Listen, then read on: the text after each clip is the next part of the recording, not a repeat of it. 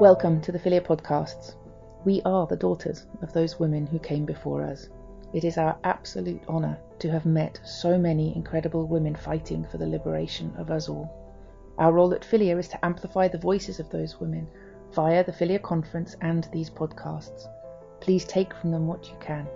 In sisterhood and in solidarity, the Philia team.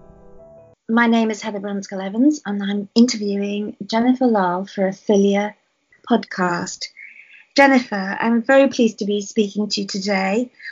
You are the president of the Centre for Bioethics and Culture, and I gather that in that role you've become interested in surrogacy, or if I may ask, did you take on that role because of your prior interest in surrogacy? No, I kind of backed into the whole issue around surrogacy and more broadly the area of just third-party conception, so using other people's bodies, if you will, in order to make babies, eggs, sperm, uteruses, and the whole area of assisted reproduction. I am in a prior life a pediatric critical care nurse, so I've always been interested in the science and the technology and the medical side of these things. But I grew more interested in the ethics side of it in my capacity as the president of the Center for Bioethics and Culture. I see.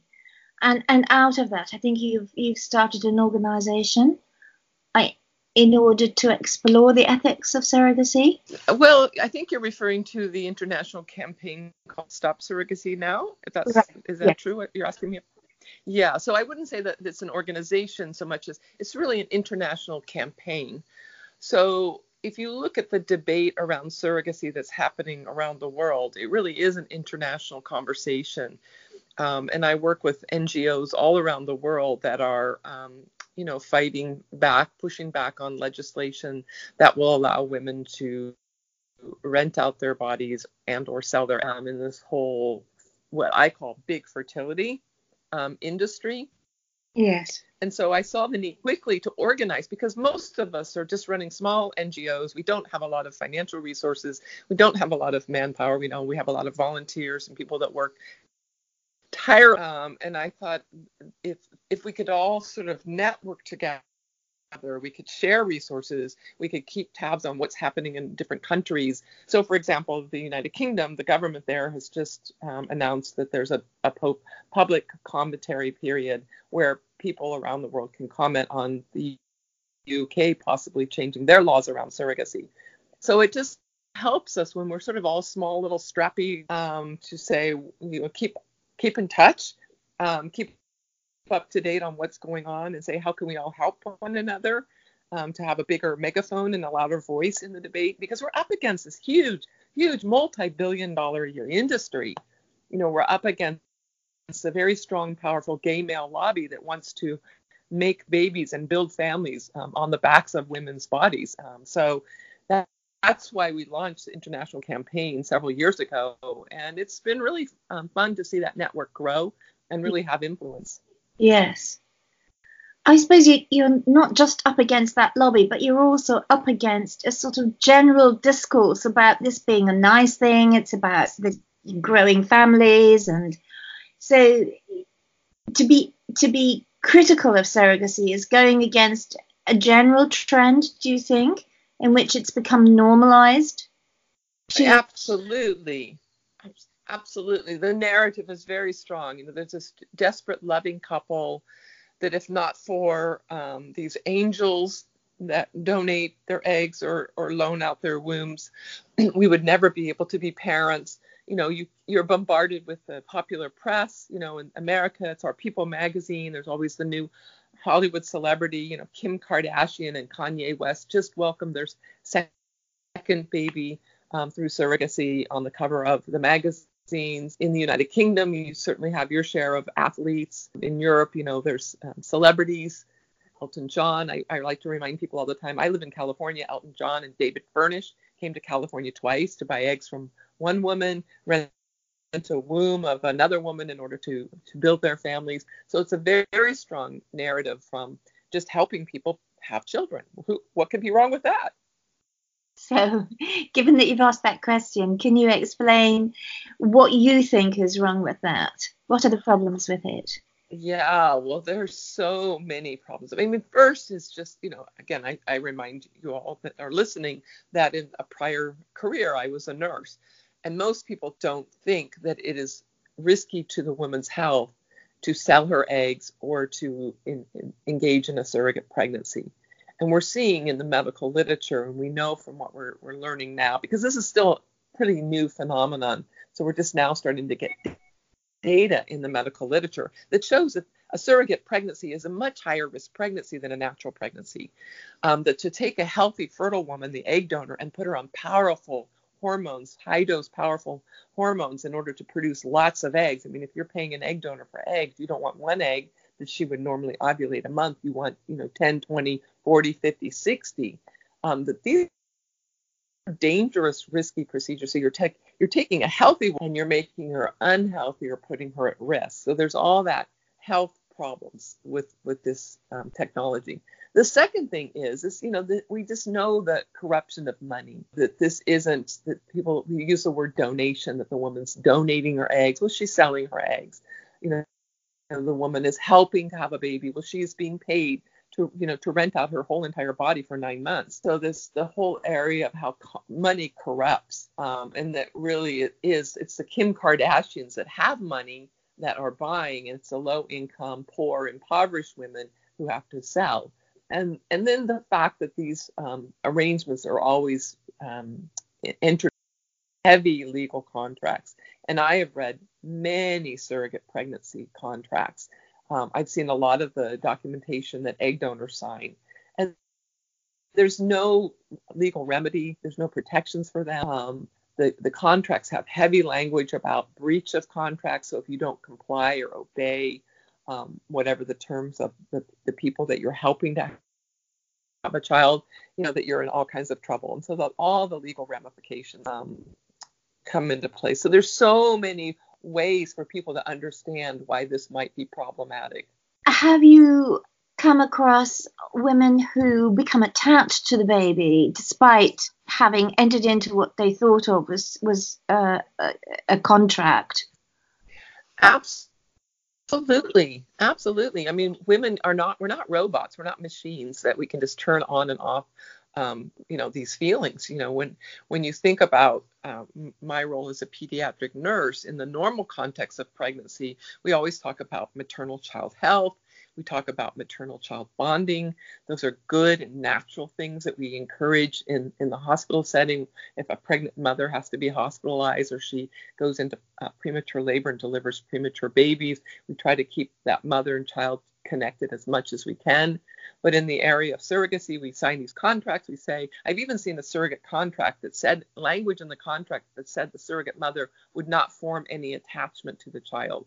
Well, you can't write that into a contract and expect, like I said, this woman to be a robot that will just say, I will not get attached to this human being growing in me.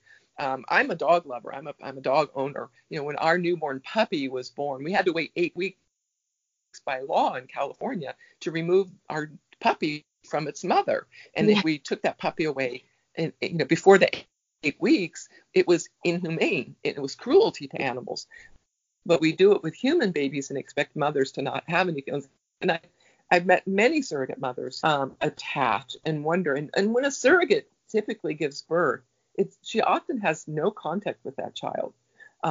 In California, I know many surrogates who never even see the babies. The minute the cesarean section is done and the babies are out of the womb, they're whisked off into, the intended parent's arms, with the surrogate never even getting a picture of what the baby looks like. So there is a lot of that sort of wondering and bonding. And you have to wonder that the child, too, wonders what happened to that person that they grew inside of for 9 months, that they knew that person's voice, they knew her smells, they knew her rhythms of her body moving and all that sort of natural good stuff.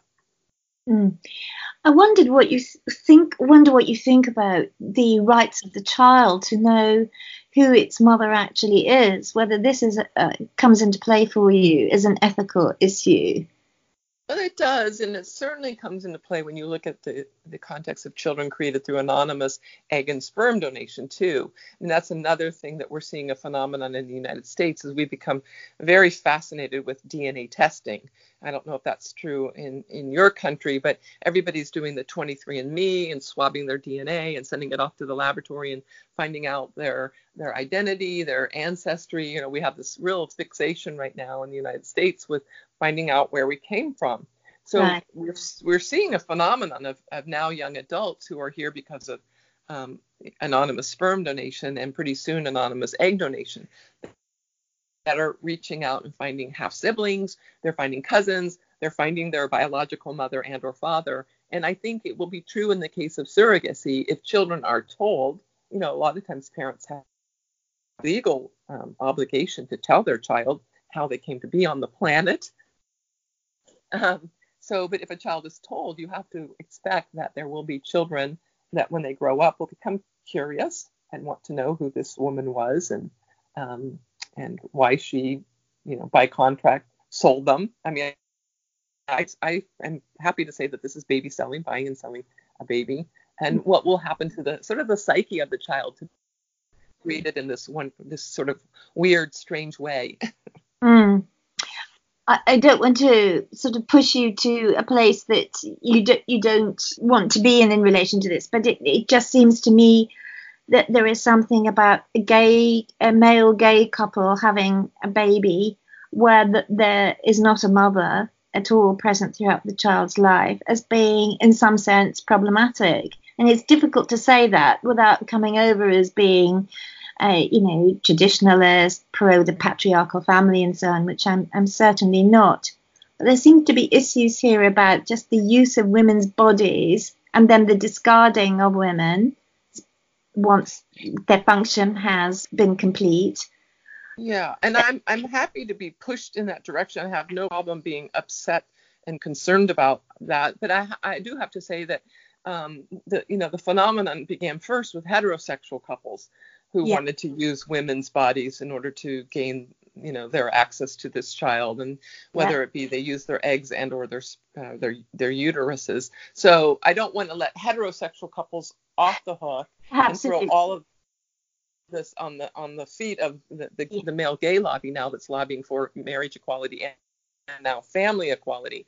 But I do see this whole problem, which is the eraser of the women who are used, exploited, harmed in order to create the child. Now, in the case of the heterosexual couple, there certainly will be a mother figure in the home, so the child will be raised with the mother figure, where that clearly isn't the case in the same-sex male couple home. But the child still will know that this mother is not their biological or genetic mother or their birth mother. I do think that that's problematic as well. But this sort of entitlement, and I am deeply troubled by the fact that gay men as couples overwhelmingly exploit two women because they don't want the surrogate mother to be the genetic mother of the child, because they want to be sure that neither one of these women has rights or claims to the child. So because if we used an egg donor and we used a separate woman's womb, if these cases end up in their courts, it's a much harder case for a surrogate mother to make claim. And I've read a lot of the early cases that were litigated in California where they say, well, the surrogate is just the easy bake oven.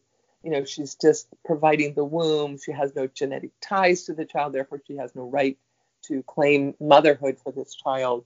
And the egg donor, who's often anonymous, doesn't even know where her eggs end up, and that she's been involved in a case that's ended up in our courts being litigated, which I sometimes I wonder if so many egg donors were just told that you have no idea where your eggs will go, and will they go into a family where the child will be raised in a loving, safe, nurturing environment, versus how many surrogate mothers and egg donors do I know, if they knew that what they did ended up in these really nasty litigation cases all over the news, would they have wanted to help somebody have a baby? Mm-hmm. The phenomenon of surrogacy in the larger context of a feminist analysis, which would be about the use and abuse of women's bodies, sort of spreading it out perhaps to thinking about prostitution or pornography? Or do you remain very much concentrated on surrogacy? Well, I think, yes, I have absolutely been very positively impacted by the feminists that have been down in the trenches for years in the area of prostitution and violence and abuse and against women. So, the Julie Bindels of the world, the Kaisha Ekmans, Melissa Farley in my backyard here in the San Francisco Bay Area, who's, a longtime researcher in the space of prostitution, have heavily influenced my thinking and expanded my thinking to see that these are really just different sides of the same coin. The fact that on one hand we have the sex industry that profits off of women's reproductive bodies in the area of prostitution and prostituting women, and then we have this big fertility industry that has its different pimps and johns, if you will, that's profiting again off women's reproductive bodies, but it's in the case of making babies. I just was in Washington D.C. speaking on a panel next to Melissa Farley, who made really great parallel comparisons between the language and the same kind of ethical problems that we have when you're fighting this huge profit industrial complex that's built on women's reproductive bodies. So I know that you've made some documentaries too, and presumably you see this as at least one way to fight back against this multi-billion-dollar industry, as it were, as one strategy for fighting back, at least. Yeah, and I think, it became very evident early on. The first film I produced is a film called Eggsploitation, like eggs like you have for breakfast. And it's a documentary film that features several young women in the United States who were university students who saw ads in their paper to help somebody, be an angel, make dreams come true, give the gift of life. And, oh, by the way, make a lot of money that you can use, as you're a struggling, university student with mounting debt. And it became clear to me that the narrative, like you said, it's just so lovely, and you're helping people have children, and what could be wrong? And the nurse in me was meeting all these women who had serious health risks. I mean, 2 women in exploit will never be able to have their own children by selling their eggs and helping other people have babies. They suffered such massive damage to their bodies that they will never be able to have children. And I thought, that's not a message you're going to see on the headline news. And people need to hear from these women. And I think the similar work has been done in the prostitution area, that this is harmful to women. And we can quantify it. I think when you look at the research that Melissa Farley has done, it's been very helpful because she's been able with data to show that there is real harm, there's trauma, there's post-traumatic stress disorder, there's, all these problems. And I think we need to start doing the similar kind of work in the space of reproductive technologies. So through my films, 2 on egg donation, and I've made 2 now on surrogacy, I tell through documentary filmmaking the stories of women who've been harmed. Pushing back on that narrative that love wins, everybody wins, we're just helping people have babies, and it's great. And also pushing back on the narrative of choice. We are unfortunate in that in the United States, a lot of feminists, and I say feminists in quotes, are of the, it's her body. If she wants to sell it in prostitution, if she wants to sell her eggs or rent out her womb, it's her right, it's her body, it's her choice. Yes. We're really pushing back on that choice narrative. It's really not a choice that women want to make if they had other opportunities. Yes. Excellent. And I think you made a film about not just exploitation, but about women as breeders, as it were, the women whose wombs were rented too. In that film, I haven't watched it, actually. I've seen the beginning of it. It seemed to be moving towards suggesting that the women found it very difficult to give up their babies, or that there were problems with the babies and then they were left with them. The the mother, not the birth mother, the mother who would take the baby from them, would abandon the pregnancy and abandon the birth mother if there was a problem, physical problem with the baby. Is Yeah. Yeah, the full title of the film is Breeders, a Subclass of Women, ? Like right. we were questioning, are women just breeders, a subclass of women? Yeah. We immediately got pushback from the industry, like, oh, you're calling women breeders. We're like, no, we're not calling women breeders. We're concerned that women are being treated as breeders, as a subclass of women, in indentured servitude, if you read their contracts. And I came up with the name breeders just because when I was a nurse working way back when at the University of California, San Francisco, many of the male nurses that I worked with, who happened to be gay male nurses, would often just jokingly refer to us as the breeders. Oh, women, you're just the breeders, you're the breeding class, So that sort of always stuck with me as a young, early 20-something woman, that, I was being called this breeder.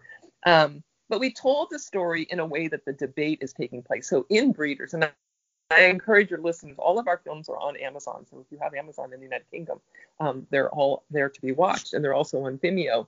But we told the story the way the debate is taking place. So we had altruistic surrogates, meaning they were not paid. They were just truly doing this benevolent act, helping somebody. And we had commercial surrogates, so women who were, needed the money and were willing to do this because they needed the money. We had women that were surrogates for strangers, people literally that they'd never even met. And we had women that were surrogates for family members or friends. So Gail in the film, for example, was a surrogate for her gay brother and his partner. And then we had commercial surrogates, and then we had traditional surrogates. And the traditional surrogate, I don't like that word because there's nothing traditional about it, but she's the genetic mother and the birth mother. So it's her egg and her womb. So we told that through all of the stories to show that each one of these cases, it went terribly wrong. And you're referring to Heather, who was diagnosed with carrying a baby that was going to have a severe anomaly, a genetic defect. And the intended parents told her that she had to terminate the pregnancy. And she had signed a contract where she had agreed to terminate the pregnancy. But she had a moral problem with doing that, only because the doctors told her that the baby would be able to still live a healthy, productive life, with this disability. It wasn't like the baby was going to die soon after it was going to be born or anything, but that the baby had a very good prognosis and could probably go on and live a pretty good life. And so she just had a hard time with just being told to terminate.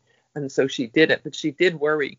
Again, back to the point, once the babies are born, the surrogates have no right to know. She does not know if this mother kept the child, gave the baby up for adoption, or whatever became of the child. And that just causes her a lot of grief and anxiety, because she knows that the family didn't want the baby. They wanted her to terminate the pregnancy, but she refused. She basically, waited out the clock in the state of Arizona, where termination of pregnancy is only allowed up to a number of months. I don't remember what that is right now, but she waited out the clock, so she passed that threshold by law, so she could not terminate the pregnancy because she was too far along. But the parents took the baby after she delivered, but she does not know what became of the child. Right. So, Jennifer, what has the pushback been to you personally in relation to this? Have you? Oh, well, it's yeah. Yeah.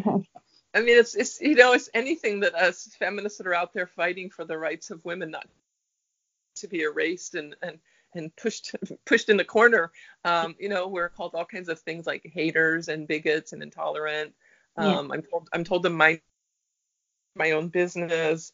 I'm told, if a woman wants to do this, it should be her right to do it. I get my share of death threats on Twitter. I should put a bullet through my head. Yeah.